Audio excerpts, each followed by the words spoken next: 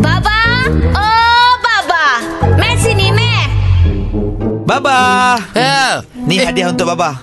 Apa benda bergerak-gerak dalam plastik tu? Bergerak-gerak. Tengok betul bergerak ke tak, Bab? Apa ni? Tengoklah. Ini yang bulat-bulat je kan tak nampak, Baba. Siapa benda ni? Inilah telur penyu. Telur penyu sedap makan. Oh, ni telur penyu. Ni telur penyu, Bab. Bab pelik lah. Ingatkan kamu bawa balik bola pimpong rosak. Tak. Macam bola pimpong kemek. Bola pimpong kemek. Wah, telur penyu ni sedap. Baik untuk kesihatan kan saya kan. Asiat. Lepas tu kita makan telur penyu ni tak payah masak. Itu terus minum macam tu je.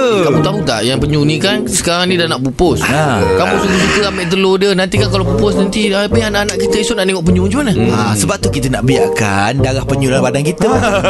Kita beli telur penyu, kita makan, sekurang-kurangnya darah kita mengalir darah penyu. Mana tahu besar-besar nanti jadi pendekar penyu.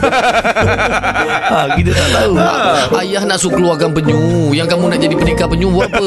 Habis generasi akan datang, kalau nak tengok penyu suruh datang rumah Baba. Bayar tiket RM2 tengok kamu. Sama macam penyu.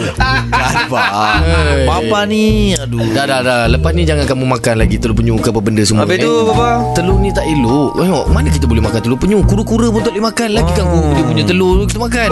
Habis tu kalau rasa macam nak makan telur-telur eksotik, telur apa, bang? Woi, yang eksotik banyak. Kat rumah kita pun ada. Mai, off mic Baba tunjuk. Baba balik dulu ya. Jangan lupa janji kita Isnin sampai Jumaat di Tim Pagi Suria.